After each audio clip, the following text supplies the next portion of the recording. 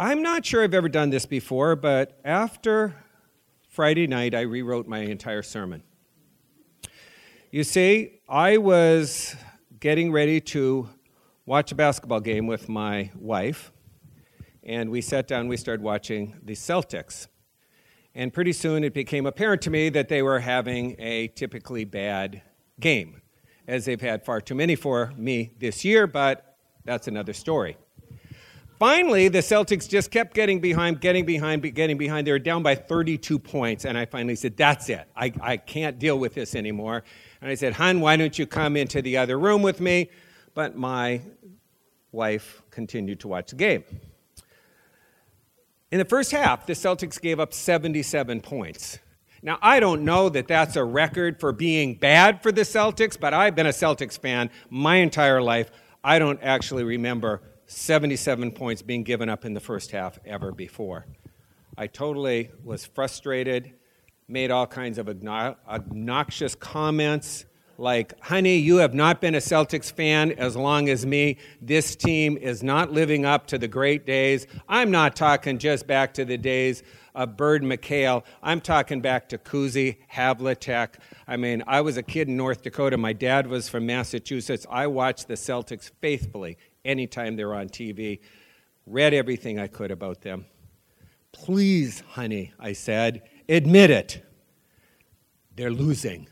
They're just not very good. Sometimes we feel sort of like the Celtics or those who are watching the game on Friday. We feel like we're down by 32 points. We feel like everything has gone bad. I think of that with regards to the Christian faith. Churches all over the country have been closing, and that's not something new and recent. It's been a trend that's happened for quite some time. Worship attendance in the last 10 years has gone pretty steady among those who are Christians, who are faithful. So sometimes we say, well, it's because people who go to church less often. That's actually not true. The attendance of all of us who gather together for worship, except for me, who has to be here every week, that's a different story. But for all of us, that was a joke. For all of us, our attendance is actually held steady. You understand what I'm saying? If you're a Christian, you're attending as often as you were 10 years ago. If somebody's recently come to faith in Christ, they're attending as often as somebody who maybe passed away 10 years ago, and they sort of are sitting maybe in the pew that somebody else was in. Their attendance is the same. What's happened is in 1970s, only 6% of our country were people without faith. Today, it's at 22% and growing. It's probably now higher than 25%. Those who identify as being part of a faith are less than 50% for the first time in the history of our country. Hear those numbers? Less than 50% of Americans claim to have any relationship with any community of faith. That's not just Christian, that's Christian, Jewish, Buddhist, anything. We're becoming a very unreligious group of people as a nation, and that can make us as Christians feel like we're down by 32 points. We can have that same kind of feeling that I was sort of having watching the Celtics game, saying, wait a second, we're supposed to be sharing our faith, we're supposed to be seeing new people coming to faith, and trust me, we do see new people come to faith here in this church. It's not what I'm saying. I'm talking in a more global sense as a country, and even what we see in the world. Now, when we experience those things, or see that, we can tend to get frustrated, and we can tend to get discouraged. I think of Brad Stevens. At the end of the game on Friday, somebody said to him, Brad Stevens is a coach of the Celtics, if you don't know who I'm talking about. Somebody said to him, did you know your daughter left the game at halftime? And Brad Stevens had the great answer. He said, hey, if I was watching that team, I probably would have left at halftime also. Obviously didn't want to throw his daughter under the bus. Well, many Christians, unfortunately, are acting like I acted Friday night. We're losing. We're frustrated. We're upset. We complain. We get angry. All sorts of stuff. Now, that's not only with regards to the Christian faith. That can be other things in our life. There are times in our life when things just start going bad. I forget about the sense of what we're talking about of sharing our faith and understanding that we need to stop overthinking it and just have faith and stand up for our faith and share it with others. That's true in all kinds of areas in our life. Things start going bad and we start feeling like we're down by 32 points. We start seeing all the problems and we become like Brad Stevens' daughter. We just want to check out at halftime. Have you ever had those moments in your life? We've all had them. When it's like, come on, what else can go wrong? Just one thing after another, and it mounts up. And that's really what this morning's message is about. What to do when down by 32 points. What do we do at that moment? What do we do at that moment when we're frustrated, we're upset, we just can't believe where we are? We want to just lash out, or we want to go and hide? Well, the Scripture gives us a different way, and that's what we're going to look at this morning. We're going to continue in our study of the 7 churches in the church in the book of Revelation, and this morning we're going to be looking at Pergamum. But first, let's pray. Heavenly Father, we thank you for your grace and for your goodness. We thank you that we can trust in you no matter what's going. We can trust in you and we can stand up for Christ, even at those times when things just didn't go the way that we'd hoped for them to go. Same thing's true in our faith, in our families, when there's frustration and when everything's just seemed to go wrong. It can happen in our work. There's different times in our personal lives. We pray this morning that as we open the Scriptures and we hear your word to us, that we would hear it as your word to us. In Christ's name, amen. Really, as we think of what it means to be a Christian today, the question almost needs to be asked, what type of Christian does our world need today? Really? It's really what it's about, because we're talking about proclaiming our faith, and we're looking at the church of Pergamum. And the question is, how do we live in today's world? It's easy for us to think that things are worse than they were before, or if we're having a bad week, it's worse to think that this week is worse than any other week. It's kind of like the Celtics. It was easy to think that was the worst game that the Celtics have ever played. Or with our kids, if they come home and they have a really awful report card, it's easy to think, oh, it's never been this bad before, or things have never been like this before. But the opposite is actually the truth. Whatever we face and whenever we face those tough times in life, we've been there before. Amen? I'm going to say it again. We've been there before. Amen? And Christians have been there before. And Scripture talks to it over and over and over again. The Scripture talks to us about how to live at those moments when life is just not going the way we'd want it to go. The problem is often we feel like our problems we need to fix. Hear me? A lot of times we feel like we need to fix it. And then we make matters worse. That's why one of my favorite sayings is, I never got myself in trouble when I kept my mouth shut. Hear that? I would have been better off Friday, trust me. My wife didn't need my comments and my insistent sort of heckling her from the other room as I was listening to the stereo saying, honey, come on in here. Why don't you just sit down and listen to some records? And she didn't need to hear that as she just kept watching her basketball game. Yes, we feel like we need to fix the problems. Again, that's why we're looking at these 7 churches in the book of Revelation. Today we're looking at Pergamum.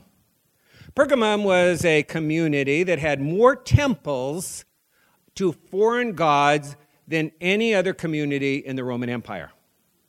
It was the most offensive place for Christians to live. Everything was just in their face, constantly. Lifestyles that they didn't like, attitudes that they didn't like, beliefs that they didn't like. It's interesting, they also were the community that manufactured parchment. Parchment, ancient paper, before they had this, they had parchment. The word parchment comes from the word Pergamum. So the very name of the city became the first name for paper. Now, why is that important? Because they produced so much paper, because they also were an intellectual area, and so they also were the place not only where Christians felt like their values were constantly being attacked, but it was from that place that they were producing the material to all over the Roman Empire, put out ideas that were offensive to Christians that led to the ultimate persecution of Christians. And when we say persecution, like we like to talk about persecution, we're talking here about persecution. We're talking they put Christians to death for their faith. That's persecution, folks. So when we read this letter, we realize the more things change, the more they stay the same. We may feel like we face stuff in our lives today that how can we do it and how can God get it through or how could God have allowed this to happen? We've been here before, amen? We've been here before. There's just times when things just do not go the way that a person of faith believes they should go. There's just times in our life, whether it be at work or in our family or in our community, where we just are going to have those times when we're just going to have to acknowledge that things are not the way that we wish they would be.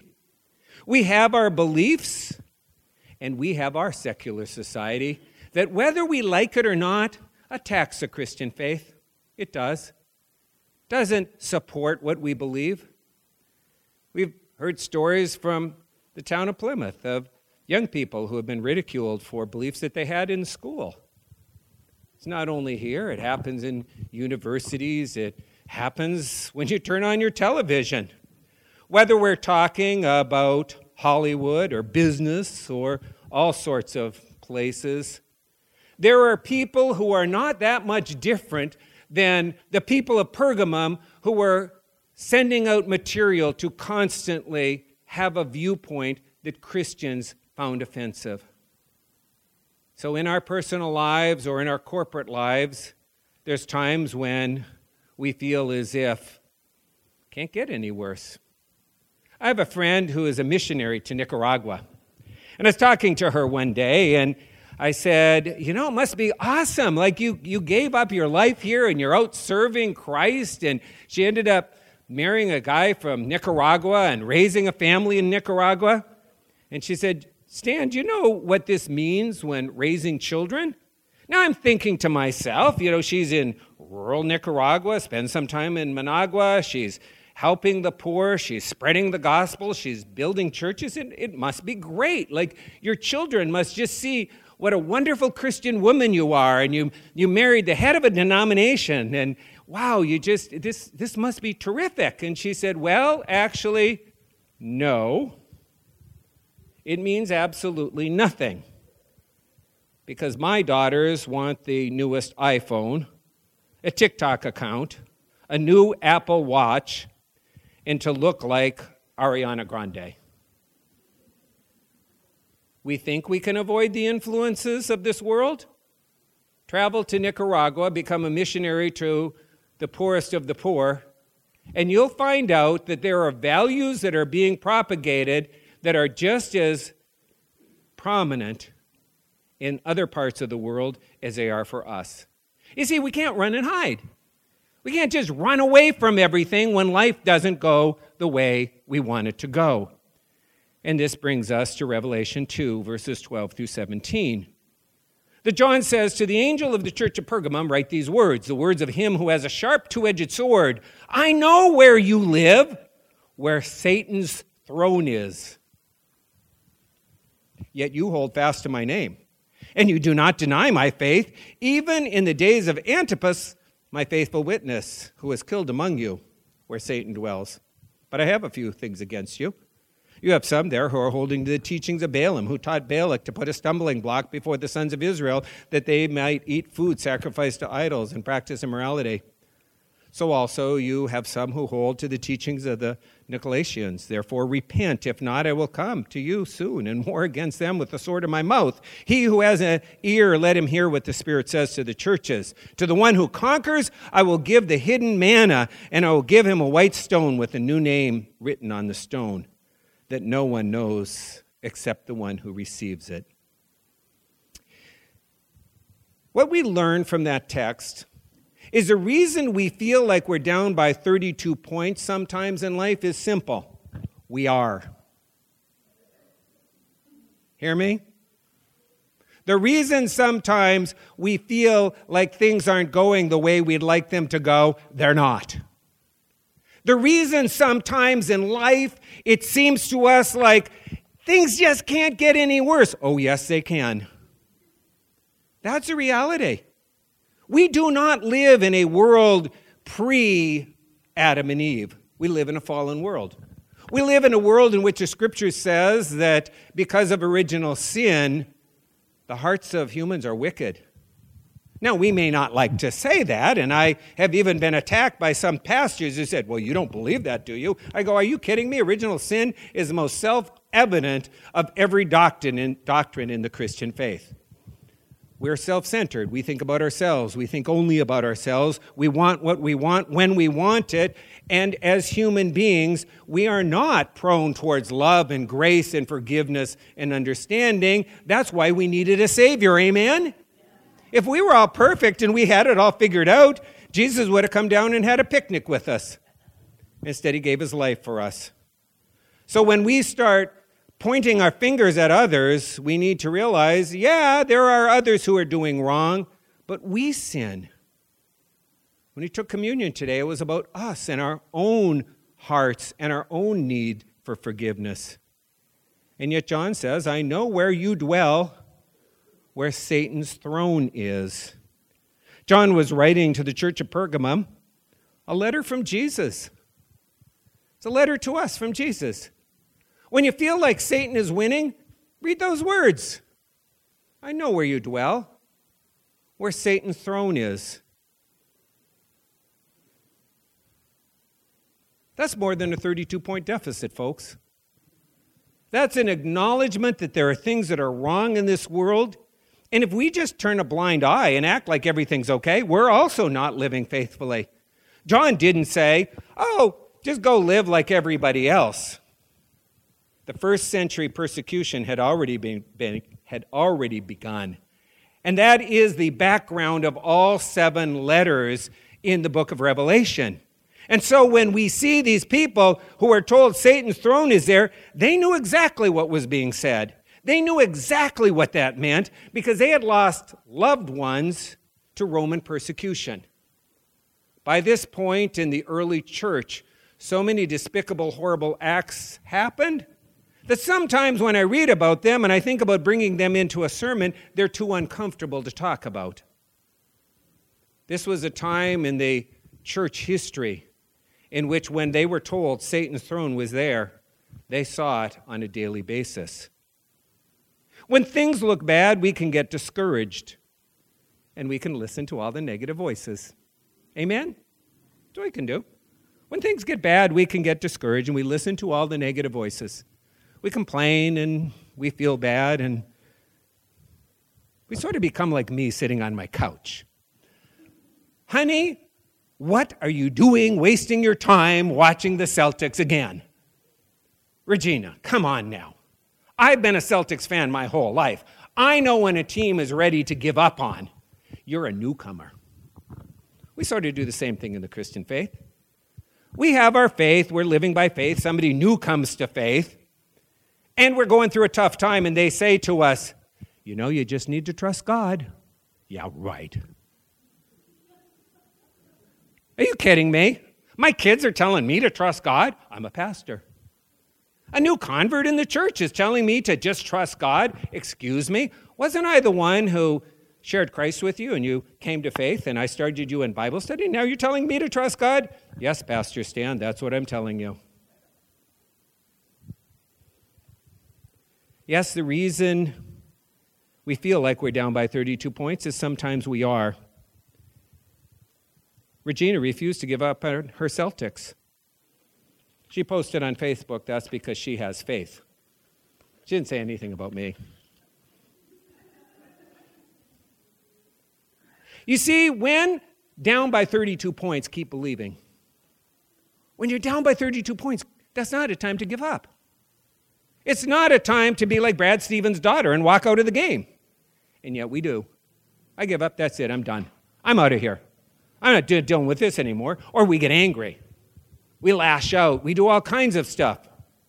That's not what Jesus commended these Christians for. The text does not say, I know where you dwell, where Satan's throne is, and you're the biggest jerk in the neighborhood, but man, you showed them who's boss. Also doesn't say, I know where you dwell, where Satan's throne is, but you're hiding out and afraid and have gone out in the wilderness away from everyone else. Listen to what Jesus does say. I know where you dwell, where Satan's throne is, yet you hold fast to my name. Hear that? You keep on believing. When life gets tough, we keep trusting. We know who we believe. We know who gave his life for us. We know who our Savior is. We know that in the end, we've read the end of the book, Jesus wins. The word held fast is often used in the scriptures to talk about holding fast to negative things, to negative traditions. John uses it here in a letter from Jesus in a positive manner. I think of Martin Luther. Martin Luther, the person who gets credited with starting the Great Reformation, one of the greatest moments in church history. The church has done all of these things, including going down to selling indulgences. Do you know what that means? That means you got to pay me to do prayers for you to get your family out of purgatory. Martin Luther came along and said, all you're doing is trying to raise money in an obnoxious manner.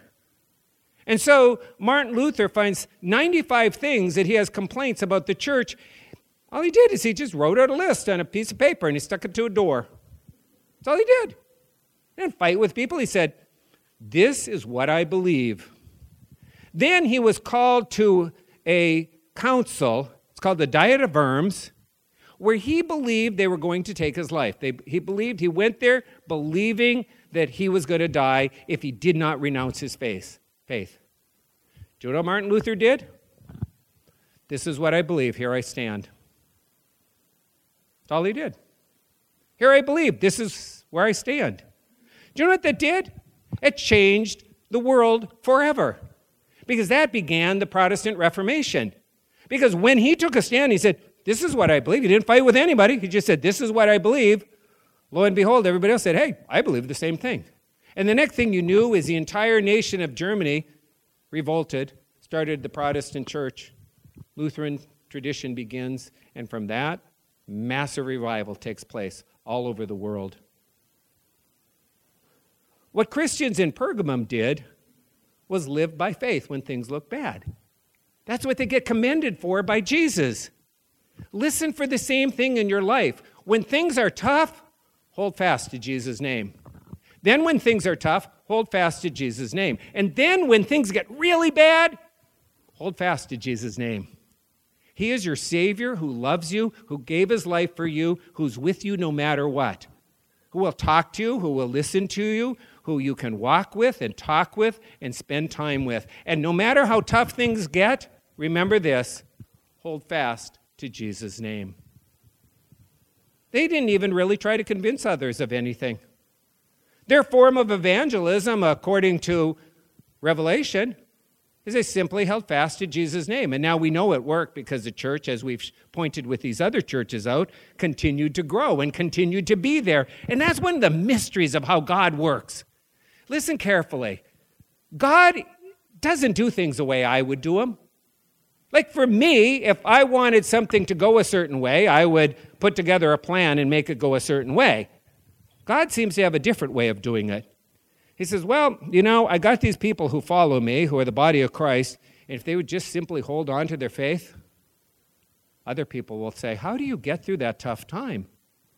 How can you face that obstacle in your life? And now we can witness to our faith. We can share the love of Jesus because we serve a loving Savior that we hold fast to, that no matter what we face, we know that God is with us. We know that no matter how difficult life can be in our family, in our work, in our town, in our community, in our church, we know we simply will proclaim our faith. Amen? We'll proclaim our faith. I'm a Christian. I believe in Jesus. Try to get me to take a different position. We're not going to. That's what the church in Pergamum did. Kind of like my wife on Friday night. Now, I'm sitting in the living room listening to Deep Purple. She's watching her Celtics. Now they're only down by 25. They're down by 20. I turned up Smoke on the Water a little bit louder. Down by 15. I think I shouted back at this back when she said that. They've done that before, dear. Oh, yeah. They get way behind. They kind of catch up. They lose the game. Down by 11. Down by 9. Down by 5. She never stopped believing. She never quit believing. I called David after the game was over and I said, you know, you and I might know more about basketball, and I might have played basketball in high school, and my wife might be a recent convert. Listen, the woman's only been a Celtics fan for about 4 years. It's not like this is a lifetime passion for her. She only more recently started watching the Celtics, and I said, but I have to admit, she's a bigger believer in them than I am. Somebody told me recently that the motto of Fellowship of Christian Athletes is, I play for one. Think of that, folks. We have a Christian organization out there helping young people all over our country understand what the Church of Pergamum understood. That no matter what, I play for one. We're losing the game, I play for one. We win the game, I play for one. I have a problem where somebody says something on my team that I feel like I'm being treated unfairly. I play for one. I play for Jesus. When life gets tough, when we feel like we're down by 32 points, we keep believing. We keep trusting. We keep putting our faith in the one who's got us through everything and will continue. And that's how we witness to our faith. This is what our world needs. It doesn't need me to go out and try to persuade somebody else of something. 85% of non-Christians have said, I don't care how well you persuade me of anything. I'm not going to listen to you anyhow. 65% of non-Christians have said, when Christians love me and listen to me, they start making me think maybe there's something true about their faith. 85% of non-Christians say, when you try to argue with me, even if you made a good point, I ignore you anyhow. 65% of non-Christians say, when you love me and you accept me and you listen to me, I start thinking there might be something authentic about your faith. 85% of non-Christians say, Pastor Stan, no matter how good of an argument you come up with me, it doesn't matter, because if you're arguing with me, I ain't listening to you. 65% of non-Christians say, Pastor Stan, when you listen to me and love me, I start thinking there's something authentic about your faith. That's what the Christians at Pergamum did. They stood for Jesus. They stood for Christ. They knew who they trusted. They knew who they believed. They were people who passionately understood that no matter what the Roman government threw at them, no matter how much parchment paper was going to get sent all over the Roman Empire, dispelling beliefs that were contrary to everything that they believed in, no matter how difficult life became, when down by 32, they were just going to keep believing. Which is why there's one other thing that's interesting in this text. That's what we need to admit when we're wrong. It says it right here. Verse 14, I have a few things against you. Verse 16, therefore repent. Keeping faith in a difficult time wasn't everything, because there was still compromise, just like there is in our faith. When I live for Jesus and I do my best to trust my Savior, when I get up in the morning and give my day to Christ and end my day and end my day with a prayer, it doesn't mean I get it right. And it doesn't mean you get it right. And if you're sitting here this morning and you think you get it right, it's not what the Scripture teaches. We are all sinners saved by grace. Amen? That's who we are. My dad used to say, I've said it before, we sin in thought, word, and deed every single day.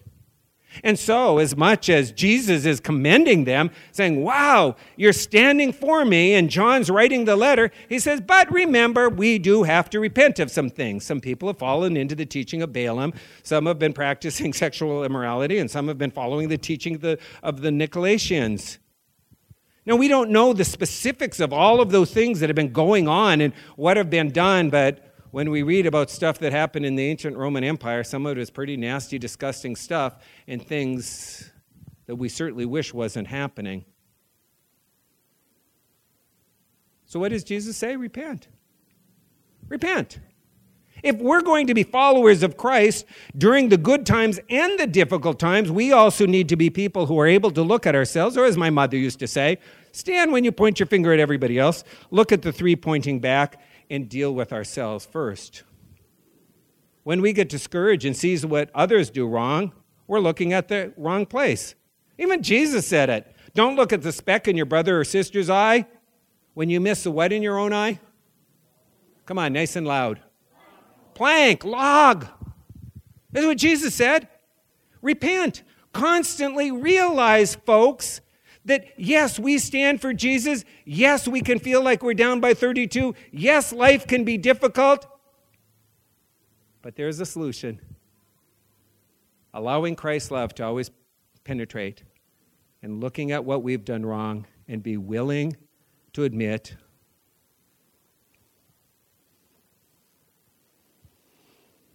they're only down by 4 points, I heard from the TV room. So I did what any good, self-respecting Celtics fan does.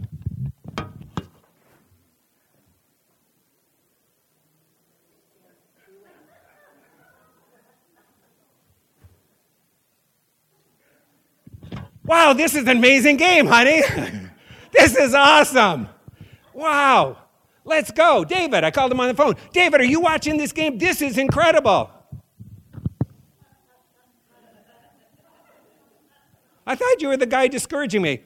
Oh, no, that was a mistake, honey. This is incredible. Jason Tatum scored 60 points. That's as many points as Larry Bird scored. That is the most points in the history of the Celtics, folks.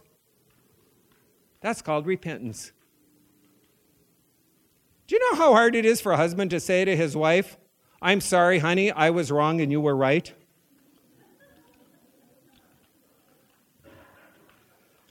Admit when we're wrong. Yes, I rewrote my sermon after watching my wife have faith in the Celtics game. Isn't that what we're called to do? We're called to trust and believe. We're called to look at when we're losing and realize others are going to rub it in and are going to say stuff, and we've got to learn to silence those voices in our head. She stayed true to a sports team. We have something far more important in our life than the Celtics. We are Christians. We're followers of the Lord Jesus Christ. We're followers of our Savior who gave his life for us. When we stand true to our faith, we may not think that that's how God fights his battles, but my Bible tells us that's how God fights his battles. We may not see that when Martin Luther simply said, you're going to take my life, then take my life. Here I am. He showed up to the Diet of Worms and said, here I am. This is what I stand for. This is what I believe. And in the early church, no matter how intimidated the Christians were, no matter what was said to them to put them down and to take their lives, they said, I know who I serve. I know who I trust. I know who I believe. That's what we're called to do. To love unconditionally and share Christ's love with others, to admit when we're wrong, to acknowledge the fact that we are not perfect, but man, the guy that we serve is. He gave his life for us. And no matter what we've done, his grace and his love and his forgiveness is showered upon us every single day, and on our children and on our grandchildren and on our community. And when we weep for things in our work or in our families or in our communities, we know that Christ weeps with us. But we also know that we read the end of the story. God wins. God wins. No matter how bad something may seem in a moment and how much we may feel at a given time that things are not the way we want them to be, we're people of faith. And we have faith in someone better than Jason Tatum. Remember, even Brad Stevens' daughter walked out in the game. But we're people who trust and believe. Let us pray. Heavenly Father, we overthink it all. We try to figure it all out and do our own plans, or get discouraged, or complain, or listen to the negative voices, or just simply mess it up. Today, help us hear what Jesus tells us to do. Help us read the letter to the church at Pergamum, because sometimes we feel just like them. Maybe we aren't facing the persecution in our life or in our family or in our homes or our jobs the way that they did, but at the same time, we can certainly identify with what they were going through. Help us learn to have that same faith, to trust in you and stand firm, and to know that we trust in the one who gave his life for each of us, in whose name we pray. Amen.